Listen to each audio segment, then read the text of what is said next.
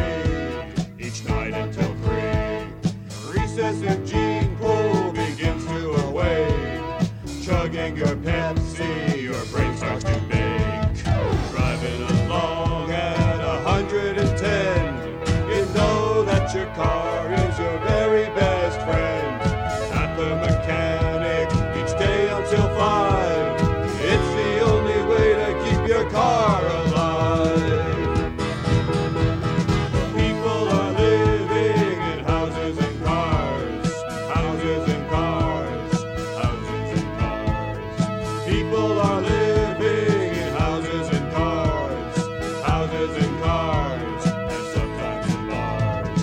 Every computer that I've ever known has made its life wages controlling the clothes. User unfriendly, taking big bites. Terminal nature, a Macintosh blight.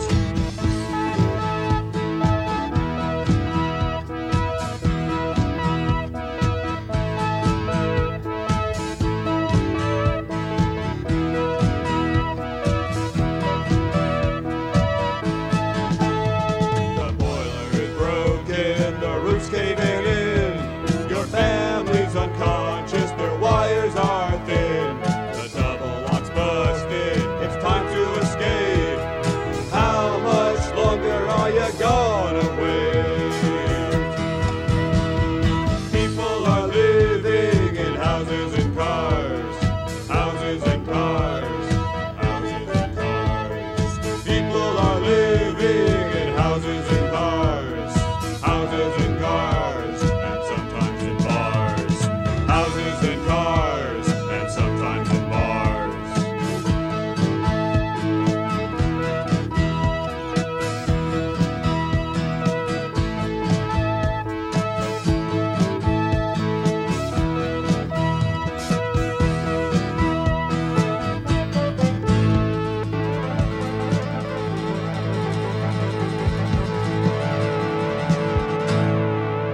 Okay, so opening up with a classic cut from Daryl Cherney, the Northern California political songster. Houses and Cars, kind of his critique of technological society, written way back in that innocent era, back in the 1990s, before there were smartphones and when the World Wide Web was still in its very, very infancy. This is the Counter Vortex with me, Bill Weinberg, and we're going to be ranting on the theme of the technological takeover, not just of society, but of the very human organism itself. And I'm going to be doing a reading tonight and a little discussion about this reading from a work called The Abolition of Man by C.S. Lewis. And it's a bit of an irony, actually, because, C.S. Lewis, to a certain extent, he's a guilty pleasure.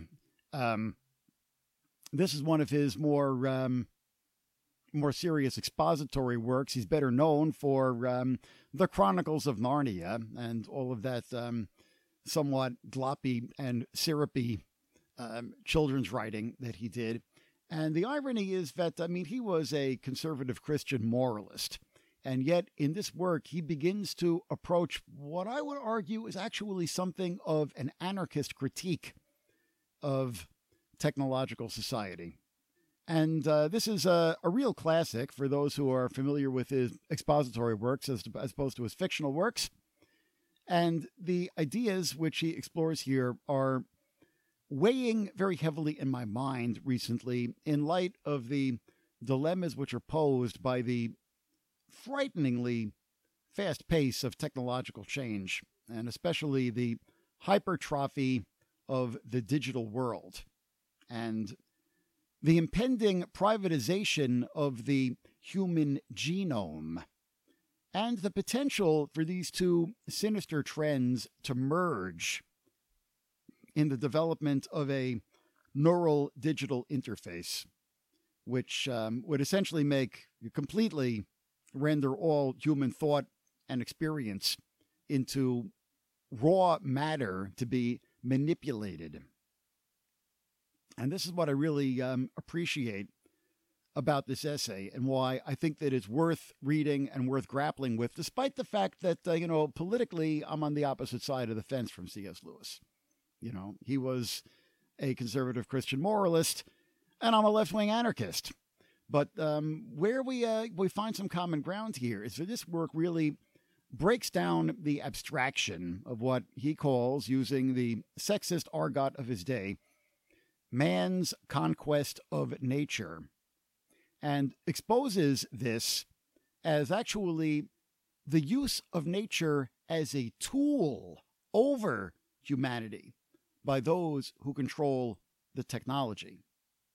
A few words have to be said before we delve into this work about the terminology that he uses. One is that this essay was written during World War II. And you have to understand that, a lot of, the inevitable context for the ideas that he's grappling with have to do with the struggle against fascism. And particularly his warnings about eugenics and his rather dim view of contraception, which, of course, I do not share. I'm a big fan of contraception. Let me make that clear, 100% for it. But at that time, there was all of this talk about selective breeding and creating the perfect race. And after, that kind of talk had become associated with the Nazis, it sort of went out of favor for about a generation or so after the Second World War. And then the pendulum started to swing back again. And since the Reagan era, there's been this return to a sort of genetic determinism. And what the Nazis were trying to do with eugenics, and today we consider eugenics to be laughable, okay?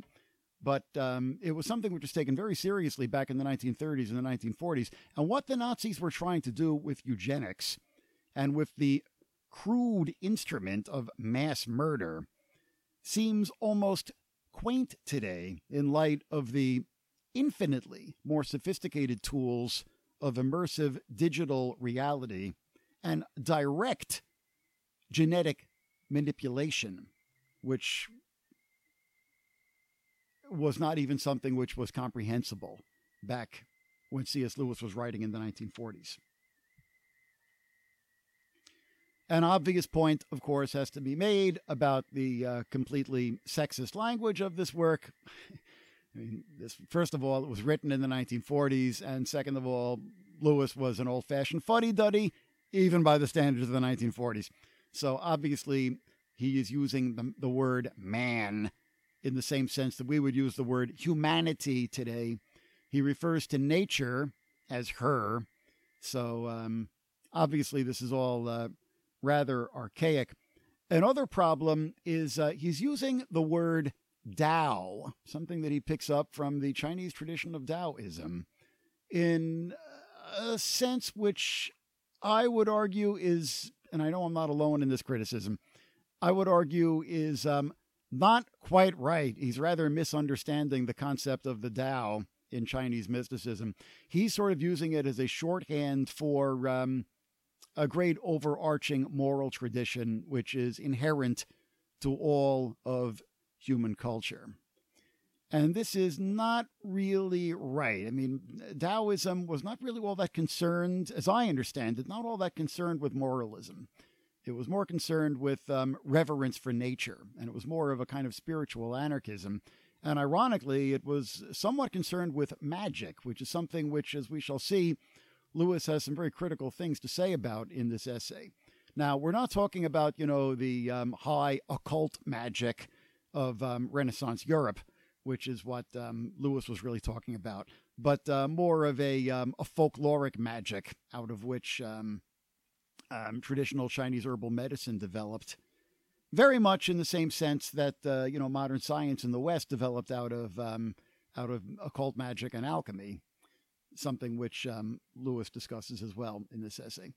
But I think that he's actually confusing Taoism with Confucianism to a certain extent here. I mean, it was the Confucianists who were the moralists of ancient China, and the Taoists, who are more the spiritual anarchists. Just to take a brief moment here, I'll read the passage where he defines what he means by the Tao. The Chinese speak of a great thing, the greatest thing, called the Tao. It is the reality beyond all predicates, the abyss that was before the Creator himself.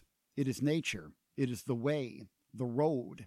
It is the way in which the universe goes on, the way in which things everlastingly emerge, stilly and tranquilly, into space and time.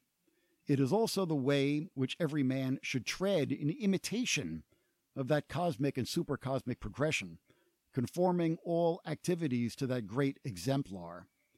And I think it's in that last sentence that he gets it wrong a little bit and conflates Taoism and Confucianism. And in the very next line after that, he goes on to quote Confucius. And like I say, Taoism and Confucianism are really different traditions. I mean, obviously they've coexisted side by side in China for over 1,000 years. So there's been some, syncretism back and forth between them. But I still think that they're separate and in some ways contradictory traditions. He goes on to say, this conception in all its forms, Platonic, Aristotelian, Stoic, Christian, and Oriental alike, I shall henceforth refer to, for brevity, simply as the Tao. So just to make clear, that's what he means when he's talking about the Tao. One more thing I'll say before I delve right into his work is there's a paradox which will become obvious as you listen to the selection I'm about to read from The Abolition of Man, that a lot of his critique, if you've ever read your George Orwell, a lot of his critique of technological society mirrors that of George Orwell.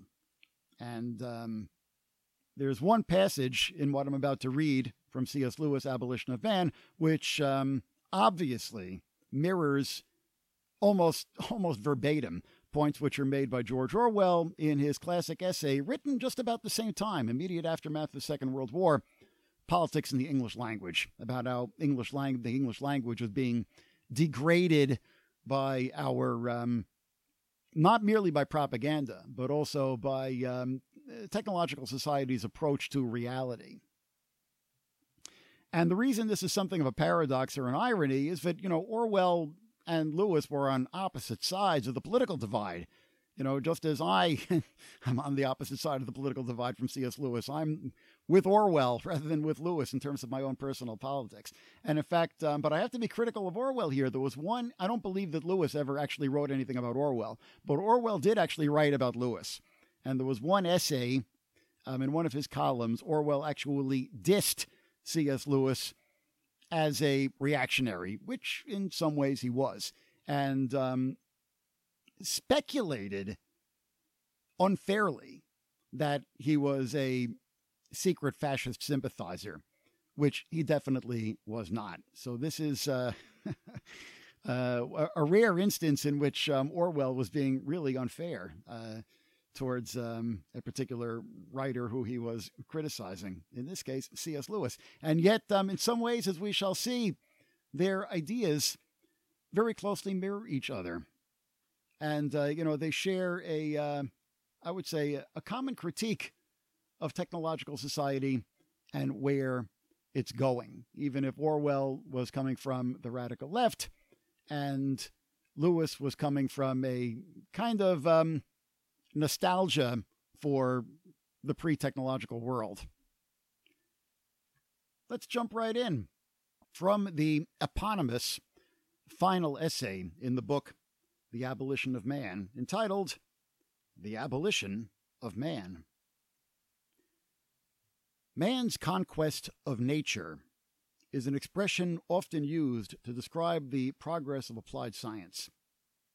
Man has nature whacked, said someone to a friend of mine not long ago. In their context, the words had a certain tragic beauty, for the speaker was dying of tuberculosis. No matter, he said. I know I'm one of the casualties. Of course there are casualties on the winning as well as the losing side, but that does not alter the fact that it is winning. I have chosen this story as my point of departure in order to make it clear that I do not wish to disparage all that is really beneficial in the process described as man's conquest, much less all the real devotion and self-sacrifice that has gone to make it possible. But having done so, I must proceed to analyze this conception a little more closely. In what sense is man the possessor of increasing power over nature? Let us consider three typical examples: the airplane, the wireless, and the contraceptive. In a civilized community, in peacetime, anyone who can pay for them may use these things. But it cannot strictly be said that when he does so, he is exercising his own proper or individual power over nature. If I pay you to carry me, I am not therefore myself a strong man. Any or all of these things I have mentioned can be withheld from some men by other men, by those who sell, or those who allow the sale, or those who own the sources of production, or those who make the goods. What we call man's power is, in reality, a power possessed by some men, which they may or may not allow other men to profit by. Again, as regards the powers manifested in the airplane or the wireless, man is as much the patient or subject as the possessor, since he is the target both for bombs and for propaganda. And as regards contraceptives, there is a paradoxical negative sense in which all possible future generations are the patients or subjects of a power wielded by those already alive. By contraception, simply, they are denied existence. By contraception used as a means of selective breeding, they are, without their concurring voice, made to be what one generation, for its own reasons, may choose to prefer. From this point of view, what we call man's power over nature turns out to be a power exercised by some men over other men, with nature as its instrument. It is, of course, a commonplace to complain that men have hitherto used badly and against their fellows the powers that science has given them. But that is not the point I am trying to make. I am not speaking of particular corruptions and abuses which an increase of moral virtue would cure. I am considering the thing called man's power over nature, and what it must always and essentially be. No doubt the picture could be modified by public ownership of raw materials and factories and public control of scientific research, but unless we have a world state, this will mean the power of one nation over others. And even within the world state, or the nation, it will mean, in principle, the power of majorities over minorities, and in the concrete, of a government over the people. And all long-term exercises of power, especially in breeding, must mean the power of earlier generations over later ones. The latter point is not always sufficiently emphasized because those who write on social matters have not yet learned to imitate the physicists in always including time among the dimensions. In order to understand fully what man's power over nature, and therefore the power of some men over other men, really means, we must picture the race extended in time from the date of its emergence to that of its extinction. Each generation exercises power over its successors, and each, insofar as it modifies the environment bequeathed to it and rebels against tradition, resists and limits the power of its predecessors. This modifies the picture which is sometimes painted of a progressive emancipation from tradition and a progressive control of natural processes resulting in a continual increase of human power. In reality, of course, if any one age really attains by eugenics and scientific education the power to make its descendants what it pleases, all men who live after it are the patients of that power. They are weaker, not stronger, for though we may have put wonderful machines in their hands, we have preordained how they are to use them. And if, as is almost certain, the age which had thus attained maximum power over posterity were also the age most emancipated from tradition, it would be engaged in reducing the power of its predecessors almost as drastically as that of its successors. And we must also remember that quite apart from this, the later a generation comes, the nearer it lives to the date at which the species becomes extinct, the less power it will have in the forward direction, because its subjects will be so few.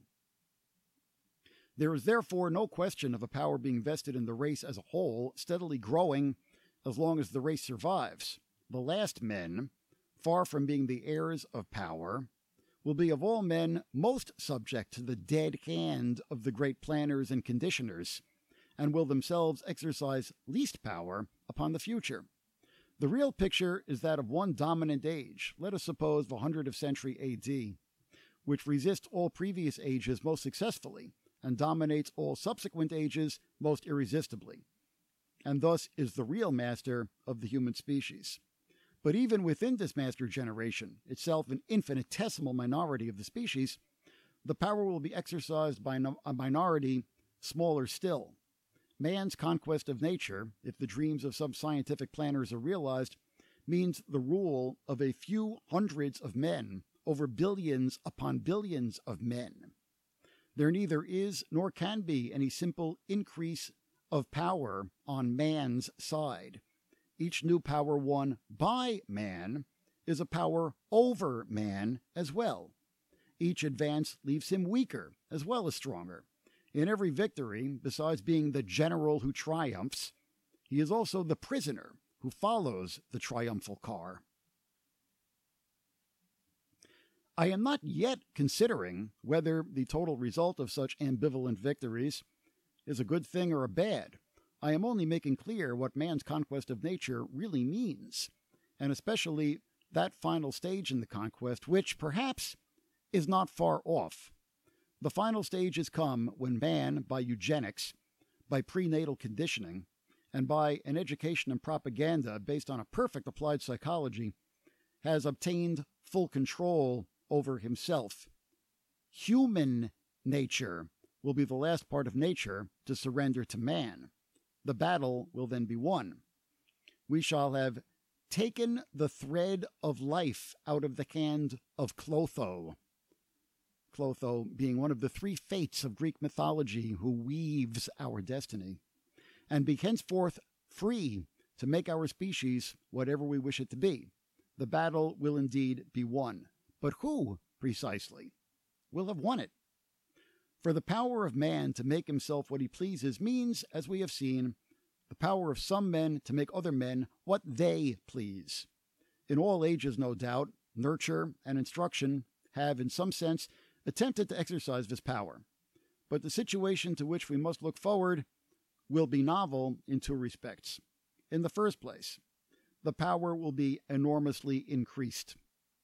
Hitherto, the plans of educationalists have achieved very little of what they attempted, and indeed, when we read them, how Plato would have every infant a bastard nursed in a bureau, that is to say, born out of wedlock because the institution of marriage will have been abolished and taken away from its mother at birth to be raised by bureaucrats, and how Locke wants children to have leaky shoes and no turn for poetry, and here Lewis footnotes a passage from John Locke in which he calls for children to wear shoes that let in the water and to have any poetic instinct in them suppressed.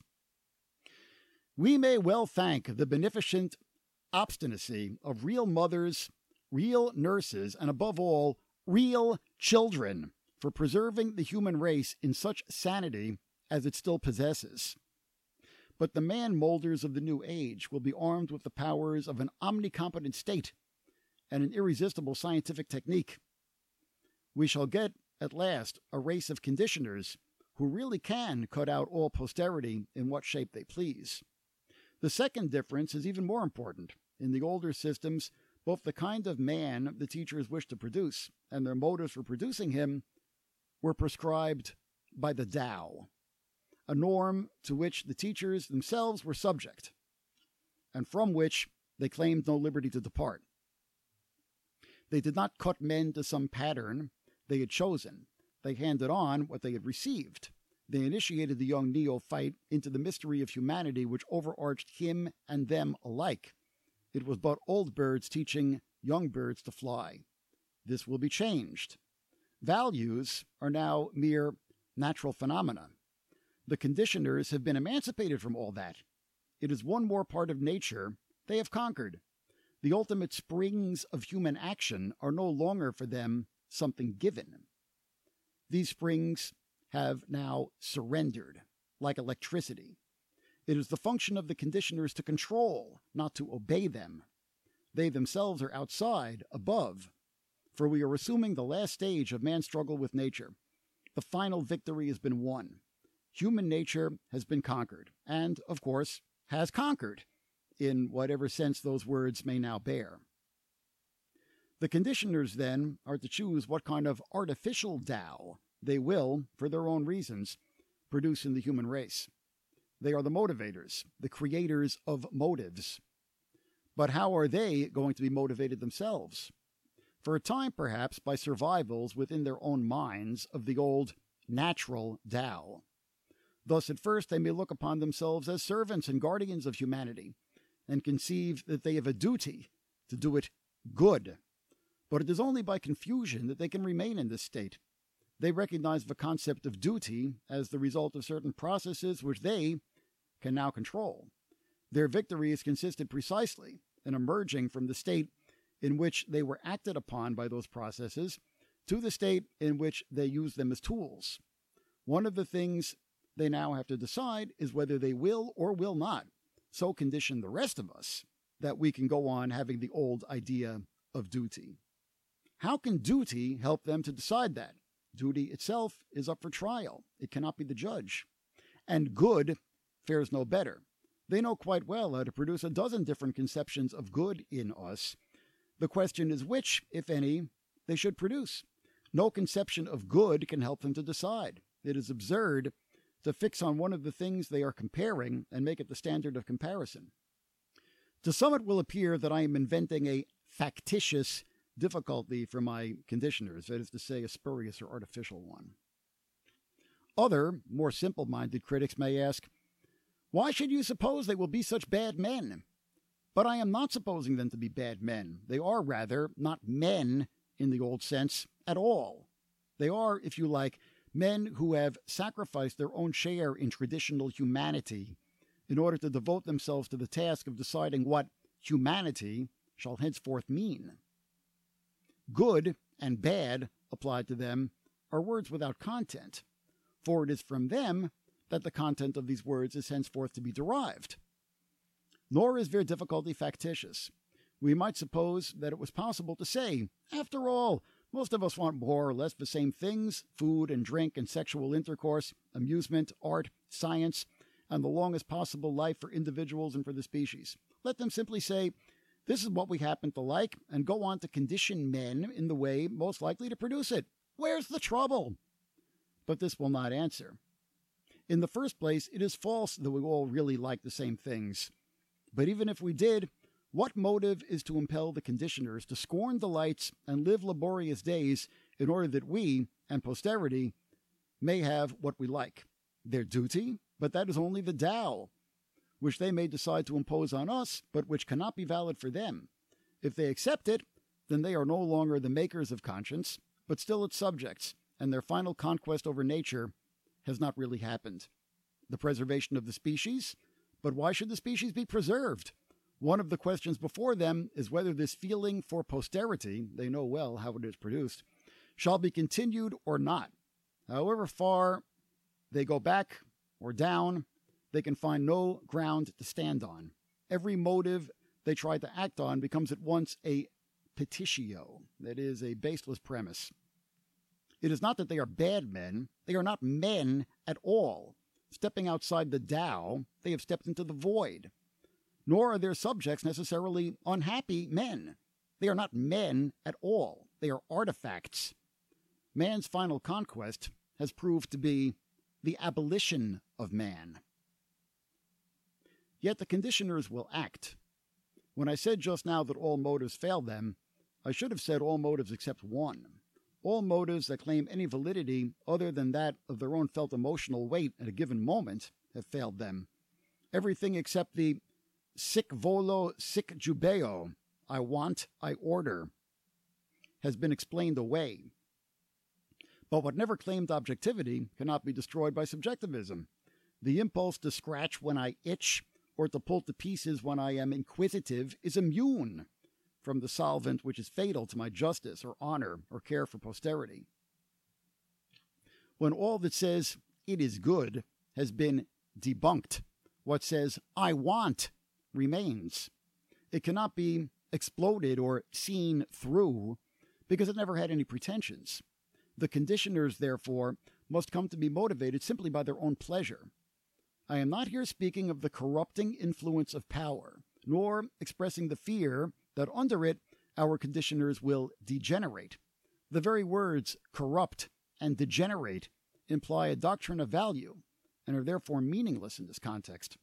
My point is that those who stand outside all judgments of value cannot have any ground for preferring one of their own impulses to another except the emotional strength of that impulse. We may legitimately hope that among the impulses which arise in the minds, thus emptied of all rational and spiritual motives, some will be benevolent. I am very doubtful myself whether the benevolent impulses, stripped of that preference and encouragement which the Tao teaches us to give them, and left to their merely natural strength and frequency as psychological events, will have much influence. I am very doubtful whether history shows us one example of a man who, having stepped outside traditional morality and attained power, has used that power benevolently. I am inclined to think that the conditioners will hate the conditioned, though regarding as an illusion the artificial conscience, which they produce in us, their subjects, they will yet perceive that it creates in us an illusion of meaning for our lives, which compares favorably with the futility of their own. But I do not insist on this, for it is mere conjecture. What is not conjecture is that our hope, even of a conditioned happiness, rests on what is ordinarily called chance, the chance that benevolent impulses may, on the whole, predominate in our conditioners.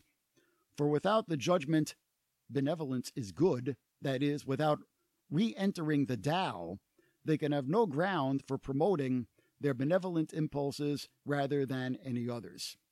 By the logic of their position, they must just take their impulses as they come, from chance. And chance here means nature. It is from heredity, digestion, the weather, that the motives of the conditioners will spring. Their extreme rationalism, by seeing through all rational motives, leaves them creatures of wholly irrational behavior. If you will not obey the Tao, or else commit suicide, obedience to impulse, and therefore in the long run to mere nature, is the only course left open.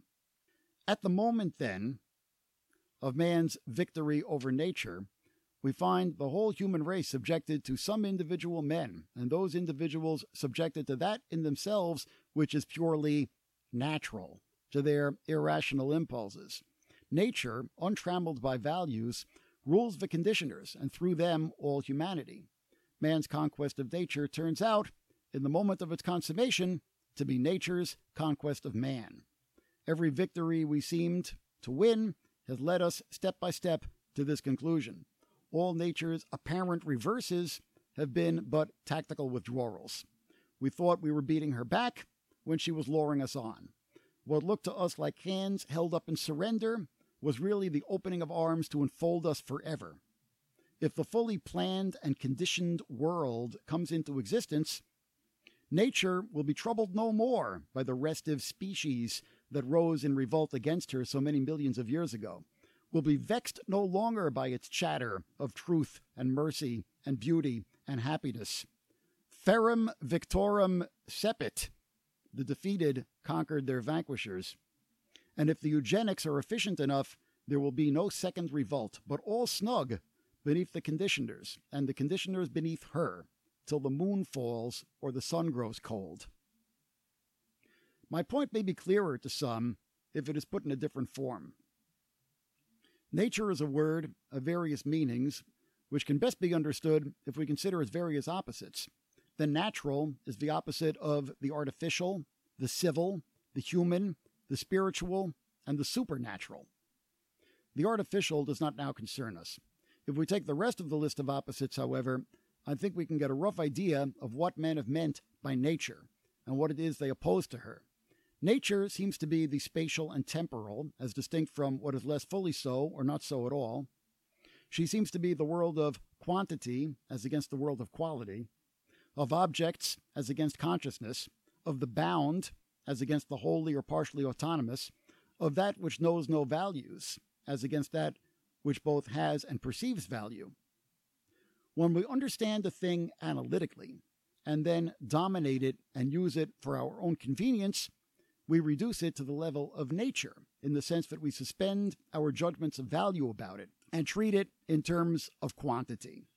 This repression of elements in what would otherwise be our total reaction to it is sometimes very noticeable and even painful. Something has to be overcome before we can cut up a dead man or a live animal in a dissecting room.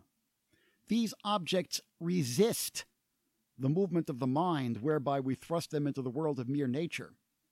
But in other instances, too, a similar price is exacted for our analytical knowledge and manipulative power, even if we have ceased to count it. We do not look at trees either as dryads or as beautiful objects when we cut them into beams.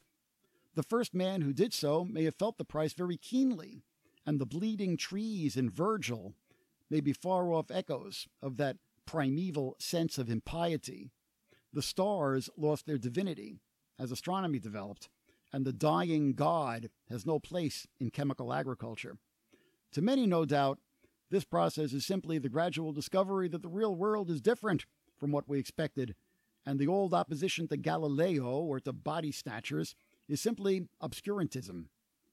But that is not the whole story. It is not the greatest of modern scientists who feel most sure that the object, stripped of its qualitative properties and reduced to mere quantity, is wholly real.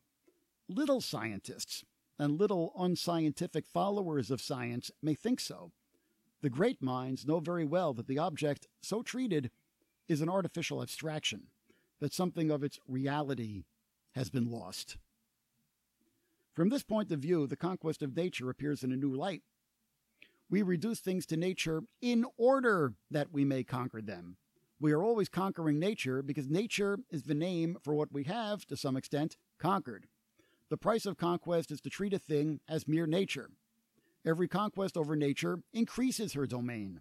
The stars do not become nature till we can weigh and measure them. The soul does not become nature till we can psychoanalyze her. The wresting of powers from nature is also the surrendering of things to nature. As long as this process stops short of the final stage, we may well hold that the gain outweighs the loss. But as soon as we take the final step of reducing our own species to the level of mere nature, the whole process is stultified. For this time, the being who stood to gain and the being who has been sacrificed are one and the same. This is one of the many instances where to carry a principle to what seems its logical conclusion produces absurdity. It is the magician's bargain. Give up our soul, get power in return. But once our souls, that is, ourselves, have been given up, the power thus conferred will not belong to us. We shall, in fact, be the slaves and puppets of that to which we have given our souls. It is in man's power to treat himself as a mere natural object and his own judgments of value as raw material for scientific manipulation to alter at will.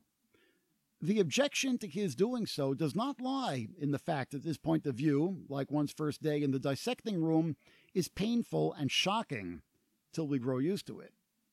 The pain and the shock are at most a warning and a symptom.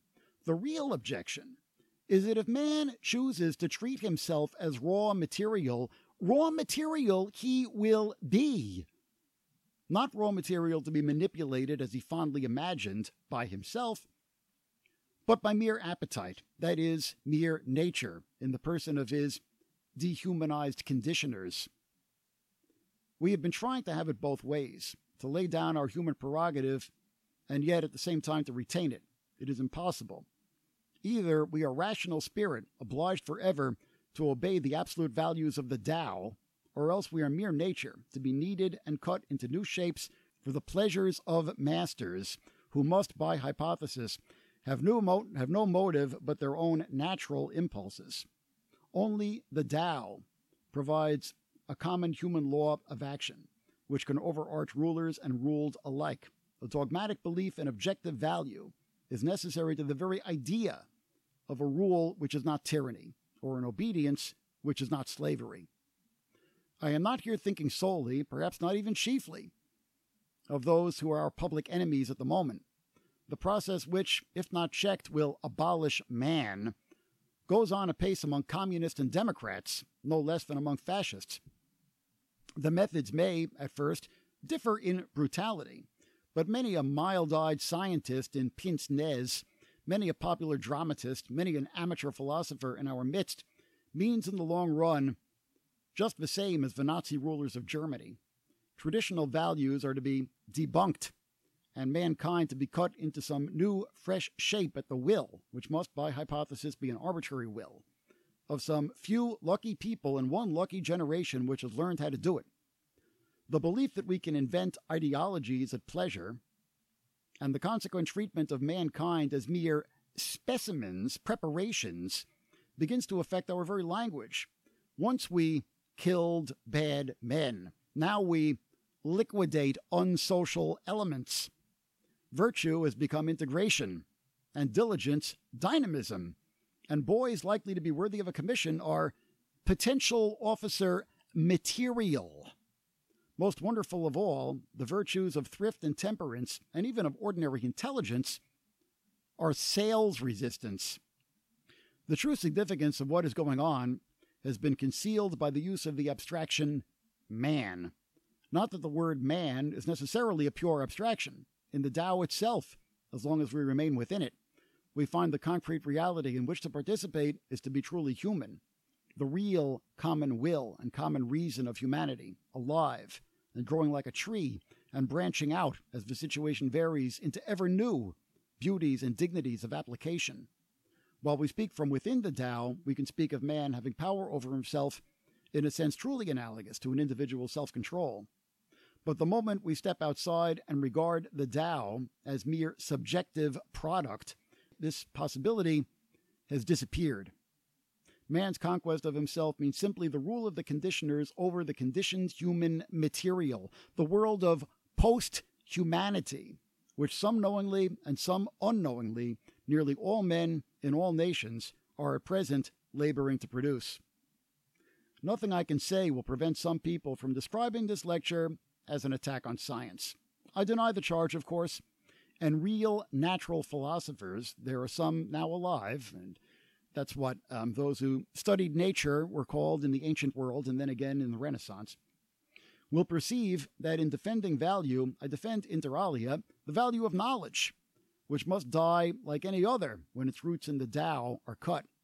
But I can go further than that. I even suggest that from science herself, the cure might come. I have described as a magician's bargain that process whereby man surrenders object after object and finally himself to nature in return for power. And I meant what I said. The fact that the scientist has succeeded where the magician failed has put such a wide contrast between them in popular thought that the real story of the birth of science is misunderstood. You will even find people who write about the 16th century as if magic were a medieval survival, and science the new thing that came to sweep it away. Those who have studied the period know better. There was very little magic in the Middle Ages. The 16th and 17th centuries were the high noon of magic. The serious magical endeavor and the serious scientific endeavor are twins. One was sickly and died, the other was strong and throve. But they were twins. They were born of the same impulse. I allow that some, certainly not all, of the early scientists were actuated by a pure love of knowledge. But if we consider the temper of that age as a whole, we can discern the impulse of which I speak. There is something which unites magic and applied science, while separating both from the wisdom of earlier ages. For the wise men of old, the cardinal problem has been how to conform the soul to reality. And the solution had been knowledge, self-discipline, and virtue. For magic and applied science alike, the problem is how to subdue reality to the wishes of men. The solution is a technique, and both, in the practice of this technique, are ready to do things hitherto regarded as disgusting and impious, such as digging up and mutilating the dead. In Paracelsus, the Swiss alchemist, the character of magician and scientist are combined. No doubt those who really founded modern science were usually those whose love of truth exceeded their love of power. It might be going too far to say that the modern scientific movement was tainted from its birth, but I think it would be true to say that it was born in an unhealthy neighborhood and at an inauspicious hour. Its triumphs may have been too rapid and purchased at too high a price. Reconsideration and something like repentance may be required. Is it then possible to imagine a new natural philosophy, continually conscious that the natural object produced by analysis and abstraction is not reality, but only a view, and always correcting for the abstraction? The regenerate science which I have in mind would not do even to minerals and vegetables what modern science threatens to do to man himself. When it explained, it would not explain away. When it spoke of the parts, it would remember the whole. While studying the it would not lose what Martin Buber calls the thou situation. Its followers would not be free with the words only and merely. In a word, it would conquer nature without, at the same time, being conquered by her, and by knowledge at a lower cost than that of life. Perhaps I am asking impossibilities. Perhaps in the nature of things, analytical understanding must always be a basilisk, which kills what it sees and only sees by killing. But if the scientists themselves cannot arrest this process before it reaches the common reason and kills that too, then someone else must arrest it.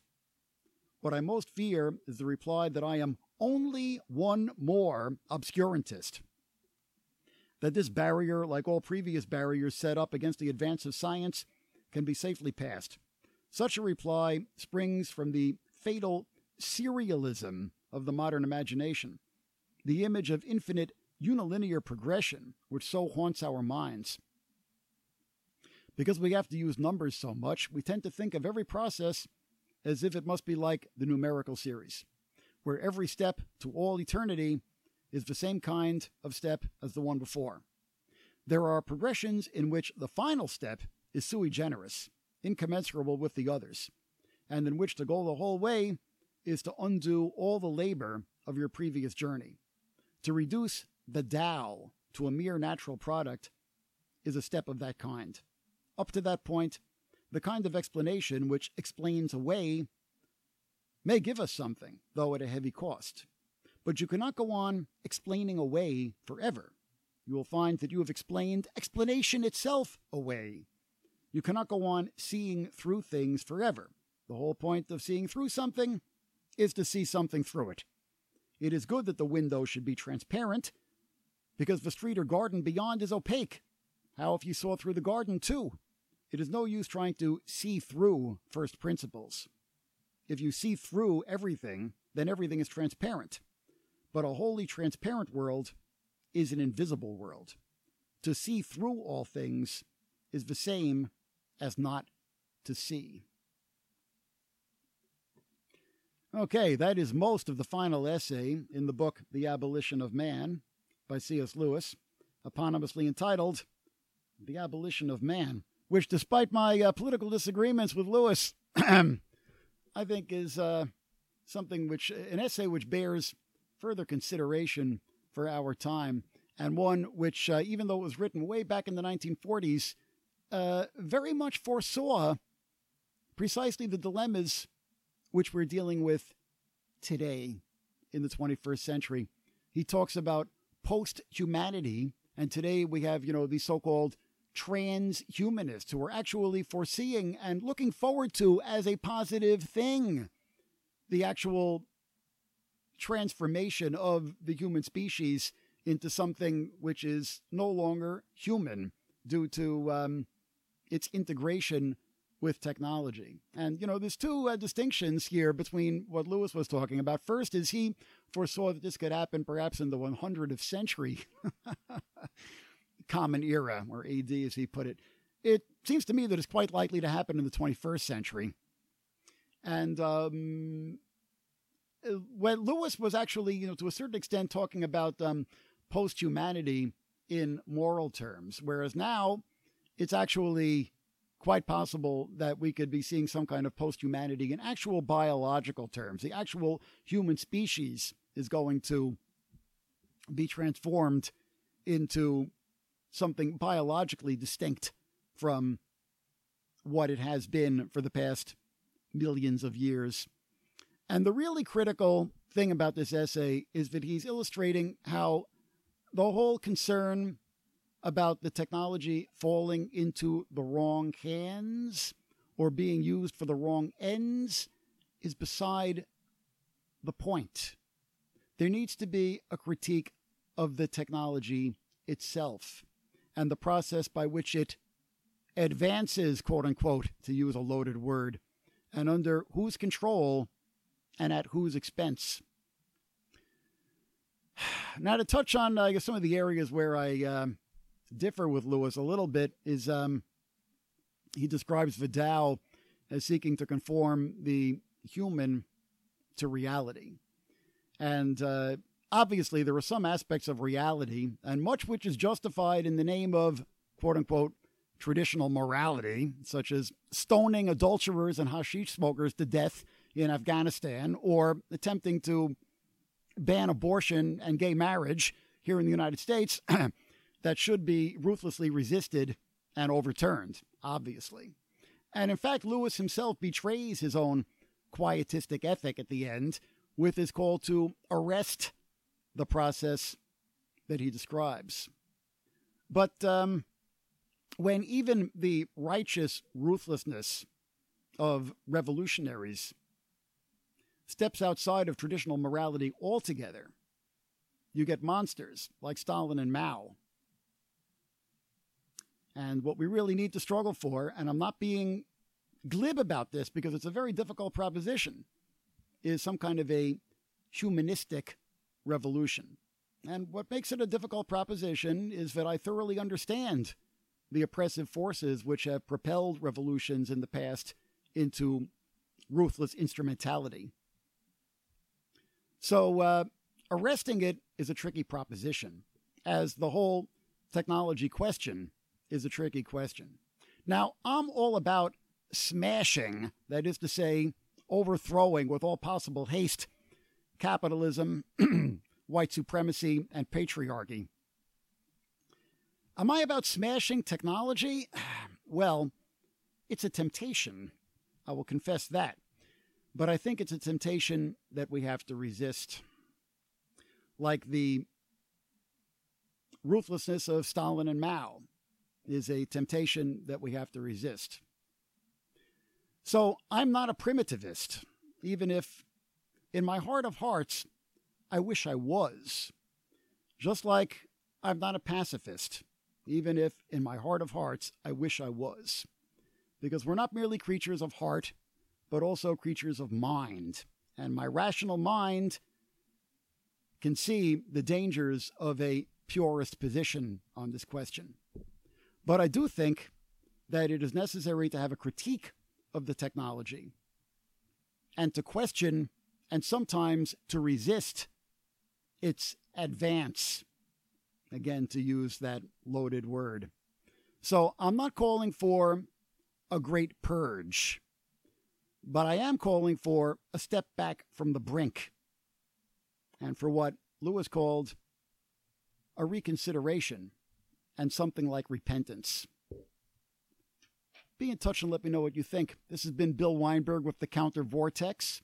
Check us out online at countervortex.org. Please support us on Patreon. Join the resistance and talk on you next time. Wages controlling the clothes. User unfriendly, taking big buys. Terminal nature, a Macintosh blight.